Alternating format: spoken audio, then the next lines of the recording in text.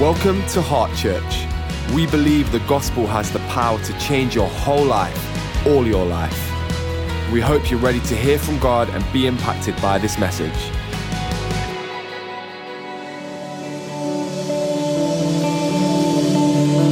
Good morning, Heart Church.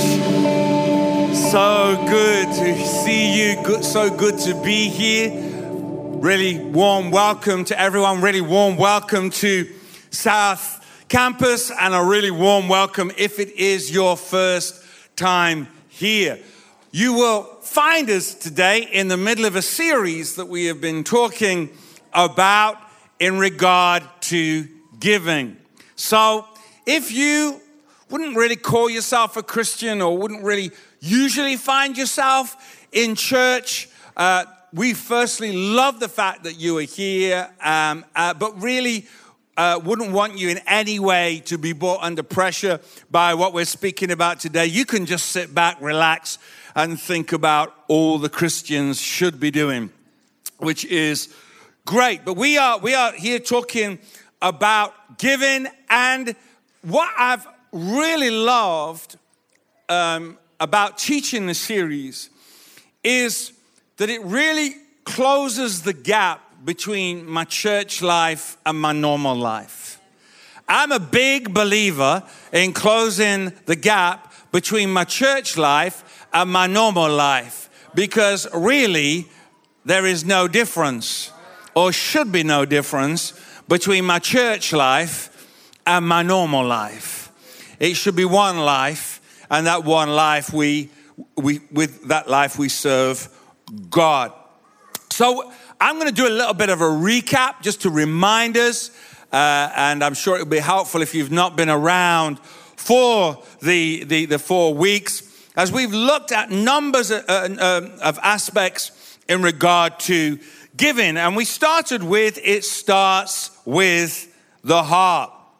And one of the scriptures that we use there in Proverbs 27 verse 19, which I personally find a very challenging and powerful scripture, that as water reflects the face, so one's life reflects the heart.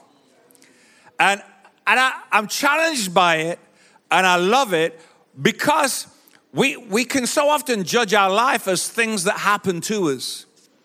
And yet what this scripture seems to do is flip it round and talks about the life that flows from us. In other words, my life will mirror back to me my heart, which is a challenging thought. We looked at the fact that giving is a natural response to love. And also that God is interested in what's given, but he's also perhaps even more interested in how it is given. We looked at the interesting fact that when God challenged the children of Israel because of this huge distance that had formed between the children of Israel and the people of God. They were people who were saying they loved God, but their lives actually did not measure up. And God, through the prophets, spoke to them and said, hey guys, this is not good. And I've been fascinated because he did not challenge them in restoring the relationship. He didn't say, hey, come to a prayer meeting. He didn't say, come on, let's have a worship time. He didn't even say, come to a Bible study. The thing that he did that pointed them towards the restoration of relationship was God challenged them about how they were using their income, and that they should choose to do the right things with their income. See, God asks for money, but it's so that he can give us something that money can't buy. And we looked at the fact that essentially neglect of the house of God will ultimately affect my life. And as I just want to say that we live in times and seasons with all kinds of views of church, and church is imperfect. It doesn't matter which church you go to, every church you go to could be better in some way. We need all kinds of churches because we've got all kinds of people. But what we need to understand is that we'll never get rid of the church, because the church is God's chosen vessel for the body, the representation of the body of Jesus Christ. It's imperfect. It's got us in it. It's not amazing by some standards, but you know what? That's the method that God has chosen to reach the world. And so we accept it joyfully. We also looked at the great spiritual litmus test of generosity, which is, can I share my chips? Turn to the person next to you and say, can you share your chips?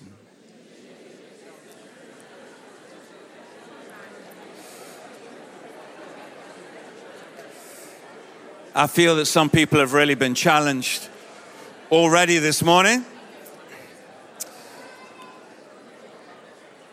And then we looked at blessed beyond your wildest dreams, because that is the promise that God gives to us from the Message version as we looked at the subject of tithing. And for those of you who may remember, gave you this little picture that these 10 apples represent the blessing of God. All good things come from God. All good things come from heaven above. God blesses me with, and he says, that is yours except for one. Just one. That one is mine. That's why I can never pay my tithes. Because God says, bring the tithe into the store. Because I bring what is his. This belongs to him. And he promises that when I give him this, he will so bless the 90%, it will go far further than the 100% ever would have done. So by giving God his portion, the blessing that is on that is on the whole. And he causes that to go far further than we ever imagined it would. As you heard in the trailer there, the tithe is not God's way of raising money. It's God's way of raising us. Something happens as I put him first, as I obey him, as I give him what belongs to him. Something is released in my life that I otherwise would not get. And then, of course, we spoke about offerings. And we talked about the difference, the Old Testament offerings, and saying they had a certain value. But the New Testament approach to bringing offerings was that Jesus gives us grace and choice. He puts the responsibility on us. The old covenant was about people coming under law, but under grace, we get the choice. But there is an acknowledgement that our choices have consequences. If I sow a stingy amount of seed, then I will receive a stingy harvest. But if I sow a generous amount of seed, then I will receive a generous harvest. And we looked at the picture that the Bible describes. It's like our income is seed. It's a picture that would have been well understood in the New Testament church. So we understand that our seed, 10% of it belongs to God, and the 90% is up to us. Bible describes it as seed to sow and bread to eat. And we talked about the fact that it would be a foolish person who ground down all their seed to make flour. They'd have lots of bread, but then they would have no further harvest. So my 90% represents seed to sow and bread to eat. And we looked at the fact that God wants you to enjoy the blessings, the income that he gives you. He wants you to enjoy it. because it is his blessing to your life. And so this bread isn't just about food. It's about the clothes you wear. It's about the house you live in and the car you drive. It represents your life. And God wants us to have those blessings, but then we also must sow seed if we want future harvest. It says, through Paul to the Corinthian church, now he who supplies seed to the sower and bread for food will also supply and increase your store of seed and will enlarge the harvest of your righteousness. So in summary, an offering is something that you bring over and above your tithe. God treats us as mature people and allows us to make our own choices, but those choices have consequences. Our income is bread to eat and seed to sow. And for seed to be multiplied, it must leave my hand. If I take a seed and hold on to it, it will only remain a seed. But if I sow it in the right soil, then that seed will have the capacity to be multiplied. Faith and patience will be required. No one plants a seed one day and gets a harvest the next. You need faith and patience in between sowing your seed and reaping your harvest. God wants us to steward abundance. Remember, we talked about the fact that God does not want us to live in lack. We had a little bit look at the picture of the children of Israel who went from slavery, which was not enough, into the wilderness, which was just enough. God provided their needs every day, manna in the desert, the water from the rock, their clothes did not wear out. And we talked about the fact that many Christians get stuck there because it has all the appearances of being blessed, because God meets our needs and we have enough for the day. Just one problem with that: it wasn't where God intended his people to live. He didn't intend them to live in the wilderness. You know, I think that maybe if we were God, we would think that if we kept them in the wilderness, we'd keep them lean and keep them keen. You know, it seems to me, if we keep them here, then they'll keep loving us. But no, he said, I want to bring you into the promised land, into a place of abundance. In fact, I'm going to bring you into so much abundance that it would be easy to forget me. Don't. Which is basically what the scripture says. You will have so much blessing that it will be easy to forget me, but don't. And so God teaches us that he wants us to steward abundance, but not to forget him and be generous towards him. And so that brings us up to today, where we are talking about generous on every occasion. We serve a generous God, and he wants us to live likewise.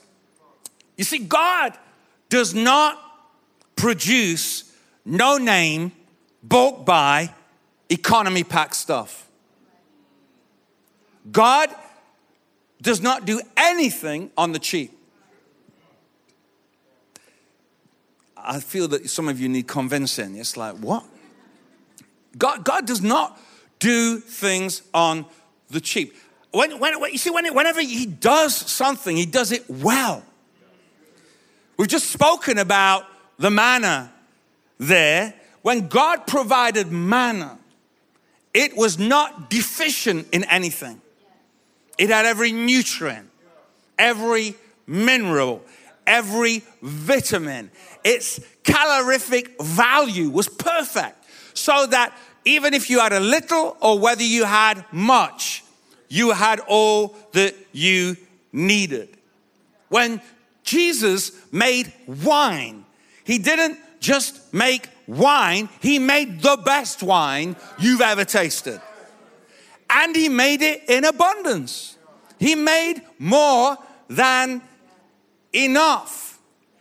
God does not do anything in a reserved way. Even when it comes to creation, I love looking at nature. I love creation, I find myself brought to a place of worship. When I look at the things in creation, I was just thinking of this. If you just pop that picture up for me, I'd appreciate it. It was just that I was just chose this because it's like this is God having fun at creation. It's like he didn't need to do that. I mean, please tell me, I cannot believe that God created that frog and wasn't smiling while he did it. I mean, that is what he was just, I think that must have been the end of the day. He was just having a lot of fun about what was happening. And what I love is that fish at the bottom is actually called the mandarin fish and lives on the reefs of the Australian coast. And it's only, as it were, in recent history that we could have possibly known that fish existed. So it wasn't that it was created for us. It was created for him. He was just enjoying it. He was enjoying the beauty of his creation because God declares through creation both the excellence and the generosity of his Spirit. We serve a generous God, not a just enough God. And I'm excited about that. I'm excited about Jesus gave financial advice with generosity in mind. Luke 16, verse 9, he says this. Jesus said, I tell you, use worldly wealth to gain friends for yourselves, so that when it is gone, you'll be welcomed into eternal dwellings. I know some of you are thinking, is that really a scripture? Yes, it is a scripture. Jesus says, use worldly wealth to gain friends. So if you don't have any friends today, I'm just saying on Jesus' advice, you can use worldly wealth to gain friends for yourself. That's a little bit tongue-in-cheek because, obviously, maybe you're going to draw to yourself a certain caliber of friend if you're only spending money and buying gifts. But the point is, he's really talking about this in regard to the world. In other words, to live a generous life so that people just want to be around you. I don't know whether you know any really generous people. It's great to be around them. It's great just to enjoy what they bring. But Jesus goes on to say, he says, whoever can be trusted with very little can also be trusted with much. And whoever is dishonest with very little will also be dishonest with much. So if you have not been trustworthy in handling worldly wealth, who will trust you with true riches? And if you have not been trustworthy with somebody else's property, who will give you property of your own? No servant can serve two masters. Either he will hate the one and love the other, or he will be devoted to the one and despise the other. You cannot serve both God and money. I mean, there's so much you could get just from this scripture. I could just preach on this alone. Jesus says, use worldly wealth. In other words, you use money, don't let money use you. You take charge of it. And as we said, he talks about winning friends. That's talking about be generous. He's saying you can't be a servant of God and of money. God wants us to be generous because he's making us rich in every way so that we can be generous on every occasion. He also talks about the fact Jesus watches the way we use worldly wealth. He says, if you can't be trusted in handling worldly wealth, who will trust you with true riches? In some weird way, the way we handle money and our possessions will be an indication to Jesus of how he can trust us with the true riches of his Spirit. And it will determine whether we can receive those spiritual riches. I mean, there's a lot more you could get out front there. He talks about being faithful essentially in the small things. Being faithful at the level where you are. He talks about stewardship. He's saying, hey, if you can't be trusted with somebody else's property, why should you be trusted with your own? So if you're renting a property today, the Bible says that you actually should be looking after that property like it's your own. Because when you do, it says that if you prove you're trustworthy in looking after somebody else's property, you are proving that you can be trustworthy with your own. Some of you might be believing for an increase. You might be believing for financial blessing. And I would encourage you right up along there with you. But are you being faithful with what you have right now? Because the Bible Jesus is pointing us to the fact that do not think that if you're not faithful with little, that you're going to be faithful with much. It says you absolutely won't be. So we need to prove that we're trustworthy on the level that we are. See, one of the accounts in the Gospel of John, where, and many of you here will know that if you've been around the Bible, to do the woman with the perfume, the woman who came in and poured the perfume on Jesus. And that perfume was incredibly expensive perfume. And it was fascinating that Jesus did not rebuke her for her extravagance. It drew a lot of criticism, not least from Judas. In fact, in verse 4 there of John 12, it says, but one of his disciples, Judas Iscariot, who was later to betray him, objected. Why wasn't this perfume sold and the money given to the poor? It was worth a year's wages. He did not say this because he cared about the poor, but because he was a thief. As keeper of the money bag, he used to help himself to what was put into it. Leave her alone, Jesus replied. It was intended that she would save this perfume for the day of my burial. You will always have the poor among you. You will not always have me. See, it's amazing. Jesus didn't criticize her for her extravagance, but the people around her did. I think there can be a real nervousness sometimes in people are being extravagant because we have a tendency to hold back. We have a tendency to want to do things in a most economical way sometimes. And yet, at the same time, Jesus was showing us that there was someone who truly knew she was forgiven.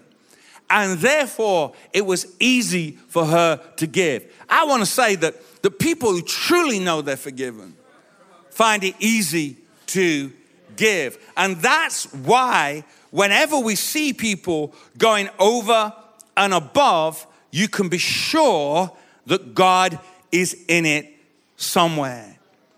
See, I love the fact, going back to the fact that God is not just a just enough God. In John 6, where we read of how Jesus multiplied the bread and the fish, I would want to just draw our attention to the fact it's amazing miracle, of course, but when they had all had enough to eat, that's verse 12, Jesus said to his disciples, gather the pieces that are left over. Let nothing be wasted.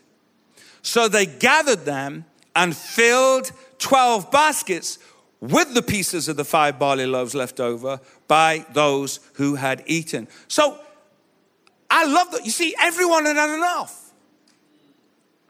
Everyone had eaten their fill, but there were 12 baskets full left over. What, do you think in the miracle Jesus got his numbers wrong? No, Jesus wanted more than enough, not just enough. I once stayed with somebody somewhere in the world. You'll understand why I'm saying that now. Who every night they used to ask how many slices of toast you wanted for the morning. I mean, that's not really living from a place of generosity. I mean, I'm the worst one to ask I said, I have no idea how many slices. I don't even know I want toast in the morning. But it's like that was the way that they lived. God proves he's not like that. He is not just a just enough God. He is a more than enough God. Is anyone glad, as Townsend was sharing in communion this morning, that God doesn't give us a just enough salvation? He gives us a more than enough salvation. His blood is more than powerful. The cross is more than able to deal with my every sin, with my every little secret. It's powerful enough to deal with the guilt that's on my life. Why? Because Jesus went over and above. And Jesus wants us to live in that way also. When I think about the Good Samaritan, you know, the Bible talks about a man who fell into thieves, on the road, fell into thieves and was beaten, lying on the road. Religious people passed by, and then a Samaritan passed by. And it was the Samaritan, the one in the Jewish mindset that was least likely to help, who helped. And we read there in Luke 10:34 that he put the man on his own donkey and took him to an inn and took care of him. He took care of him. And then the next day, he took out 2 silver coins and gave them to the innkeeper. He says, look after him, he said. And when I return, I will reimburse you for any extra expense you may have.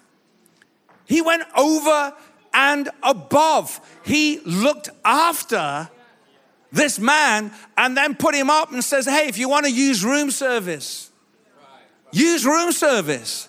I'll pick up the bill when I come by. And Jesus said there at the end of that passage, he says, go and do likewise. He says, I want you to live with this kind of generosity. I want you to live from this kind of place, because when you do this, you show the world who I am. You show the world the heart of God. See, generosity of spirit does not withhold. Proverbs 3, verse 27 and 28 says, do not withhold good from those who deserve it when it's in your power to act. Do not say to your neighbor, come back later, I'll give it tomorrow, when you now have it with you. He's saying, don't live like that. Live from a place of generosity. If you're able to help, help. Do it. You know, if you don't, it's not just about money. It's about don't withhold a smile. Don't withhold a word of encouragement. Don't withhold an opportunity to help. Don't live from a place of withholding, but live from a place of generosity.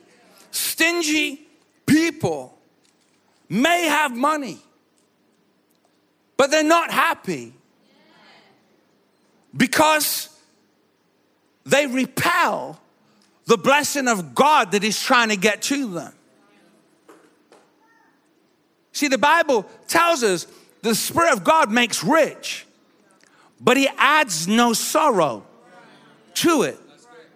You see, there are people who may have riches, but it's only riches that come through God that have no sorrow added to them. He's saying, don't live in a stingy way.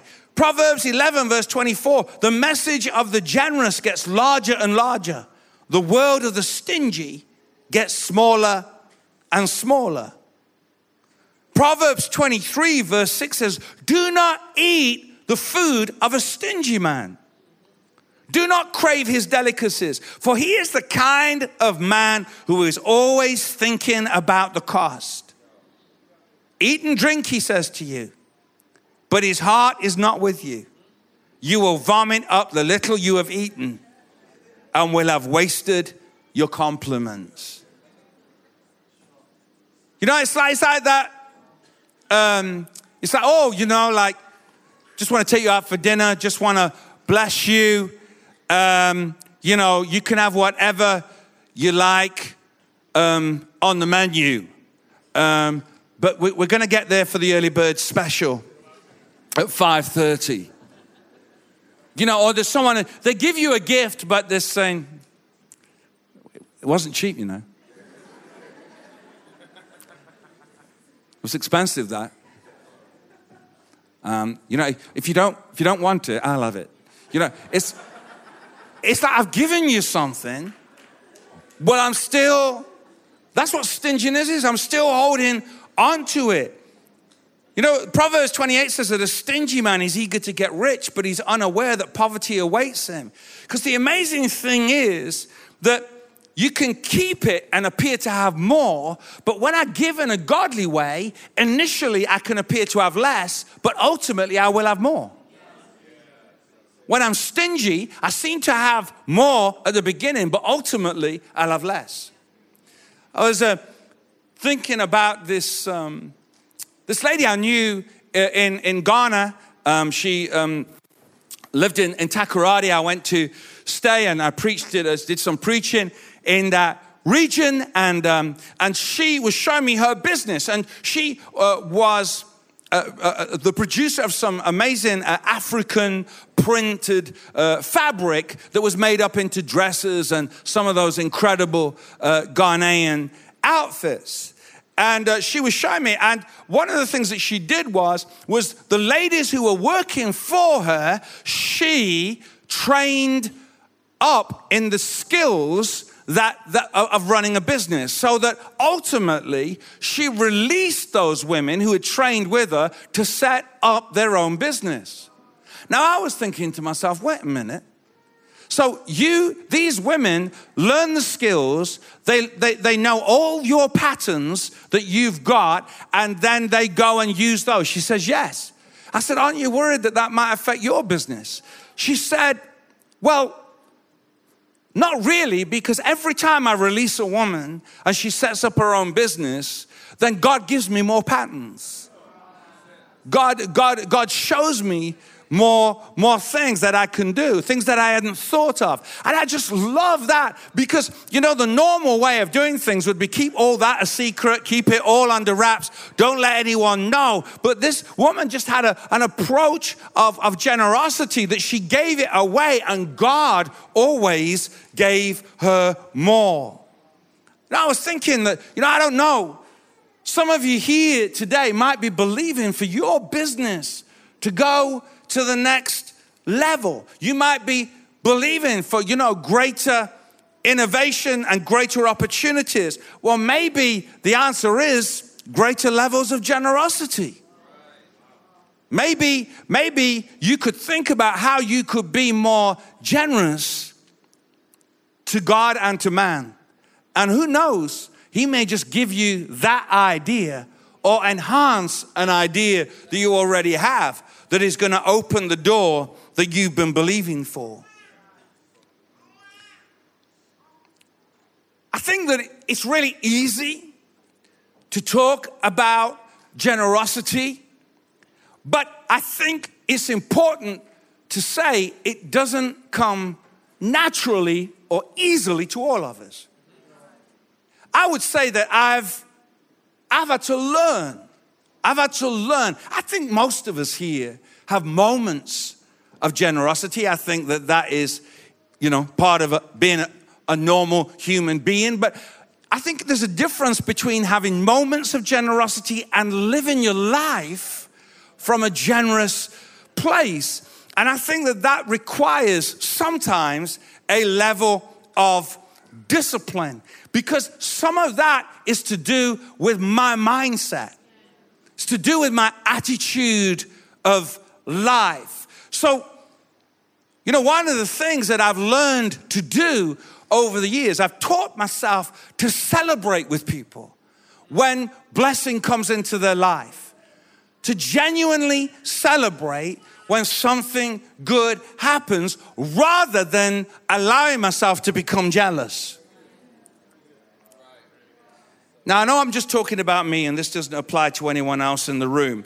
But if you would just walk with me for a moment, you know, I think that jealousy will take me down.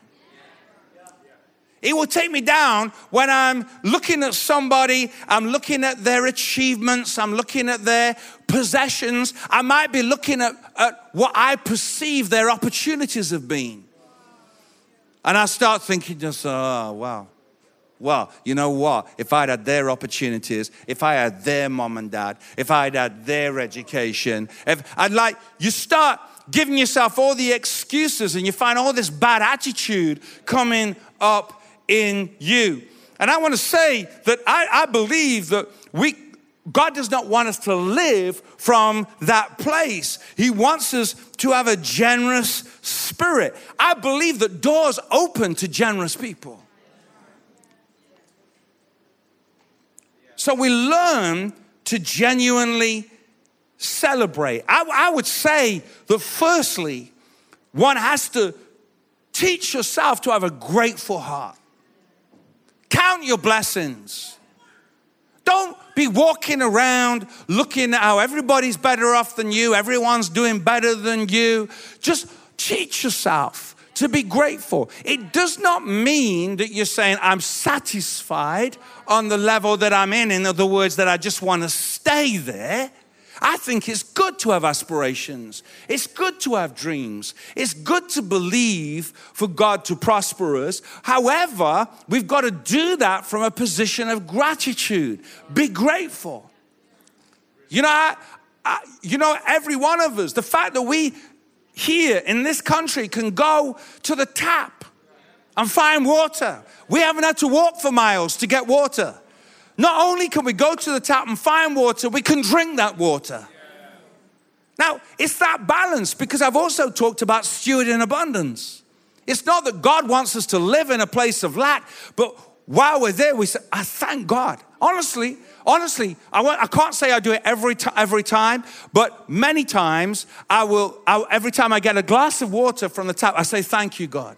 Thank you that I can drink this water and it's so easily accessible, because there are so many people in the world for whom this is true. It's just about being grateful. And I think that when you're grateful, you can be generous. You know, it's like, how do you react when someone who's close to you or someone you know gets a new car? Oh, it's all right for some. Hey? All right, yeah. Are you all right? Good. But what if you say, wow, that is awesome. I love the fact. We thank God that He's blessed you with that car. That is amazing. And genuinely mean it. Now, sometimes you have to teach yourself to mean it. But you got to say it to start meaning it. You got to start celebrating. You know, like, you're going to Seychelles for your holiday. Oh, well, I'm going to Clacton. It's great for you. All the best. Hope you enjoy yourself. You know, it's like, you know, I think that we've got to learn to enjoy our Clacton holidays. I believe that is possible. But do you know what I'm saying? It's not just about an opportunity to be jealous of somebody else. Celebrate that. Why don't you say, do you know what? One day I would love to go to Seychelles. I'm gonna believe for that.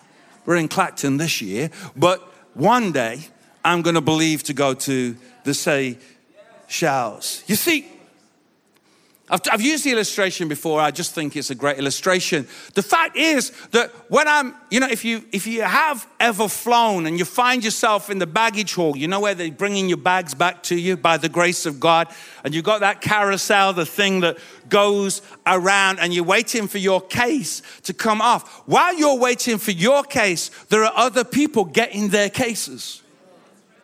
But the fact they're getting their stuff before you doesn't mean that your stuff isn't coming. It just means that theirs came first, but yours is still on the way. I don't think that God intends us to watch other people getting their cases going, oh, it's all right for you getting your case. I'm still waiting. No, just chill.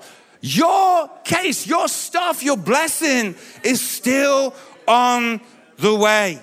You know, I remember years ago, we used to have a leadership training school here, which I ran. And I'd sowed 200 pounds into a situation. Blessed. It was all good. I was happy to do that. And then like almost immediately after I'd given that money, something happened. I can't remember what happened, but now we needed 200 pounds. Of course, your immediate thought is, if only I hadn't given that 200 pounds. I know you lot are too holy. You wouldn't be thinking anything like that. But I'm glad God didn't test me in that anyway. You know, I'd already given it. And someone came up to me and said, oh, Mark, I just need you to know this. Oh my gosh, it's awesome. You know, God is just so awesome. You know, I was believing God for this amount of money. And you know what? He's given me more than enough. He actually gave me 200 pounds more than I needed. I thought, that's my money. Something's got messed up in heaven. One of the angels have labeled it wrong. You've got 200 pounds. She was saying to me, I don't even know what I'm going to do with it. I know what you could do with it. Give it to me. But, you know, those are the moments where you actually need to learn, teach yourself to genuinely celebrate with the person and know your blessing is still on the way. You know, the reality is that a generous spirit can genuinely celebrate the blessings of others. But I would also want to say, it's also possible not to make those moments about me at all. Why should I make it about me? Why can't I just celebrate the fact that you have got a blessing from God? See, Jesus said, he said, give and it will be given to you. A good measure, pressed down, shaken together, and running over will be poured into your lap. For the measure you use, it will be measured to you. And I think this is so important because it reminds us that we are not under law. We are under grace, and God allows us to choose. So he says, with the measure you use. With the measure you use, it will be measured to you. Jesus didn't tell us which measure to use. I use the measure according to my faith. So we're all using buckets. We're all using buckets, but it's so if I sow this, I'm going to get more than this because God has promised me that he'll give me pressed down, shaken together, and running over. So God's going to give me more than this. But the problem with some of us is that we are sowing this and believing we're going to get this blessing. When the truth is, I'm going to reap according to what I sow. And if I sow this, I won't get just this back. I will get more. I'll get pressed down, shaken together, and running over. But God allows us the choice. By the measure I use, it will be measured to me. And that is how it works. You see, you have more of a say in what flows your way than you think you do. You have more of a say in what flows your way than you think you do. What would it look like if we understood that it's not as random as we might think, that actually God is trying to get some principles to us that if we simply abide by those principles, we're going to live life at a different level. See, Acts 20, verse 35, the Lord Jesus himself said, I love that. It's like, let's make this clear. This is not just anybody saying this now. The Lord Jesus himself said, it is more blessed to give than to receive. What's interesting is that word blessed actually means happy, happier. So you can equally read it, you will be happier when you are giving rather than receiving. You will be happier. Doesn't mean you shouldn't receive.